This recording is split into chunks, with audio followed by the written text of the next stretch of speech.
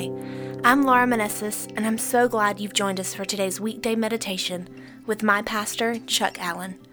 Over the next few minutes, Pastor Chuck will walk you through a few brief thoughts on Scripture and lead you in a time of quietude, solitude, and meditative prayer. So, settle in and join my friend, Pastor Chuck Allen. Hi, and thanks so much for joining me on today's weekday meditation. I want to take you to Mark's Gospel in chapter 16 and verse 20. One short verse that says, "Then the disciples went out and preached everywhere, and the Lord worked with them." You know, when somebody who is a typical public speaker or orator delivers some strong, powerful, moving address, nobody's surprised.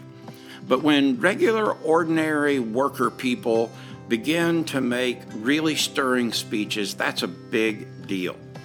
The resurrection of Jesus transformed his disciples from timid guys into a bold witness, and many of them into bold preachers. You know, today, as you prepare your heart to meditate, I invite you to stop and think, how might the Lord want you to use me today? How might the Lord choose to use me to be a bold witness? So as we prepare to meditate, join me in today's prayer. God, thank you that I have the opportunity to be used by you as a bold and a powerful witness. God, would you let my path intersect today with people that I have the privilege of being bold with on your sake, for your name. God, I don't want to be bold for my fame, but for yours. And so, Lord, would you remind me in my spirit and in my mind and my soul that in every moment that I have to be specific and to be guided by you, Lord, I want to do that. Lord, we pray these things in the name of Jesus, knowing you hear us and you answer us. And now, my friend, as we prepare to meditate, I invite you to get still, to get quiet, to settle in and maybe slump a little bit and let your shoulders be at ease and your facial muscles be not tense but simple and ease. Let your mind get settled and quieted. Let your mind focus on the things of God and the things that are good. Settle in and listen for his voice as he prompts you and directs you. I'm going to mind the time, and I want to give you just a couple of moments to be still and quiet and to hear his voice, to feel his prompting, to feel him push or pull you in the direction to left or right, forward or back. But learn to settle your soul and hear his voice. I'll be back in just a couple of moments to finish our time together.